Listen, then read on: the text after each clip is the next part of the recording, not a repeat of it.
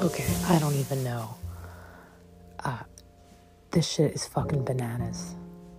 You heard me? It's fucking bananas. Hi, welcome to another Stay in Bed and Listen. I'm your host, Lirio to you, which has been my name on the internet since, I don't know, it might be like 20 years now. I say that because I had I had other handles that I liked, and really I like my name, so thinking about a different name, my name ends with a Y, but like names that end in O, those are cool names, like Mario from Super Mario Brothers. No, Lirio is a flower drawing that I saw. Like, it was a title, name something, in Latin. Look, I don't feel that great. I'm in the USA. I don't feel that great.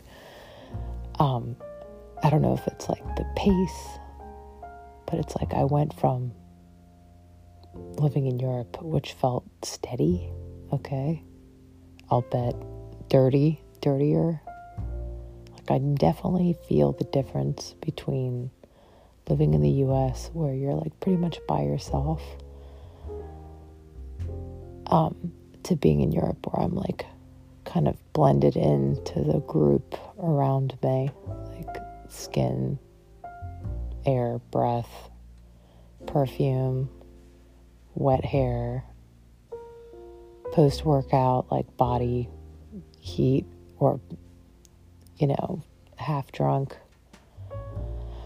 on the subway headed to go someplace else. It's like you breathe in everyone else's reality. And then here, you're like in these bubbles, and when you float up to someone like I did today, taking my kid to the park, it was like just so nice, Everybody's just like isolated or whatever. But when you do make contact with people, they end up being really nice. Like, that's what I love about the U.S., actually. People can be really nice. And I was telling my best friend, shout out to my brilliant high school sweetheart who, hates social media, so that's that. But we had our kids hang out. And at one point, I said, what I really love about America is like how friendly everyone is. And she goes, is friends not friendly? And I said, have you ever in your life heard anyone refer to the French as being friendly? Now, that is not to say that they're not, like, they're friendly in their own way, but the friendly that's in the minds of Americans, French people are not. They're a lot more chill than that. I'll just put it that way. Like, the chill factor is high. Everybody appears to be cool because everyone is cool. Like, comparably, the culture around just kind of taking it easy and like owning your own space and your own quiet, and like not rushing, but at the same time like getting to places. I shouldn't say it's not rushing. You're definitely rushing. What the fuck am I saying? It's like you're rushing in silence. Like, that's what it is to be Parisian, I guess. You're like rushing in silence. So you just like, you're the aftermath of like grunts and groans and like the ends of conversations and like people trying to like just get to where they're going.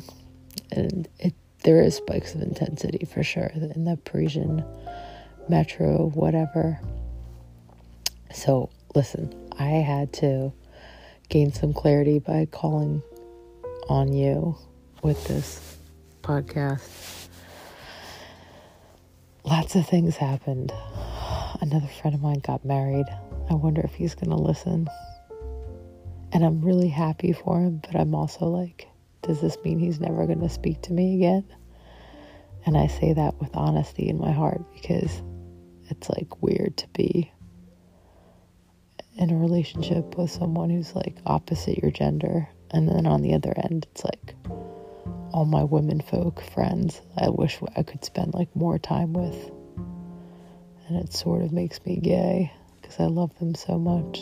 But at the same time, it's like, no, I don't mean gay. I mean like weirdly, supportively tribal. Like it's like I want to all wear like specialty outfits and like meet up for, I don't know, like a moon dance or something. I don't even know. That sounds pretty gay. Here's something I'll admit in the next minute left that we have with each other. I almost adopted a cat.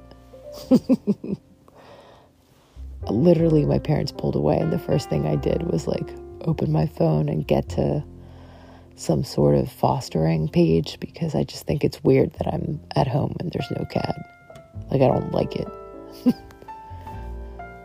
I feel like there needs to be cats nearby. My kid got a fake dog, like those kinds of 80s toys where like the dog walks a little bit that you'd see in the mall and then it barks. Anyway, it's the cutest thing in the world because it's on a little leash and she talks to it. And I just love every minute of her loving on this toy because it's like, I know how short it is, you know?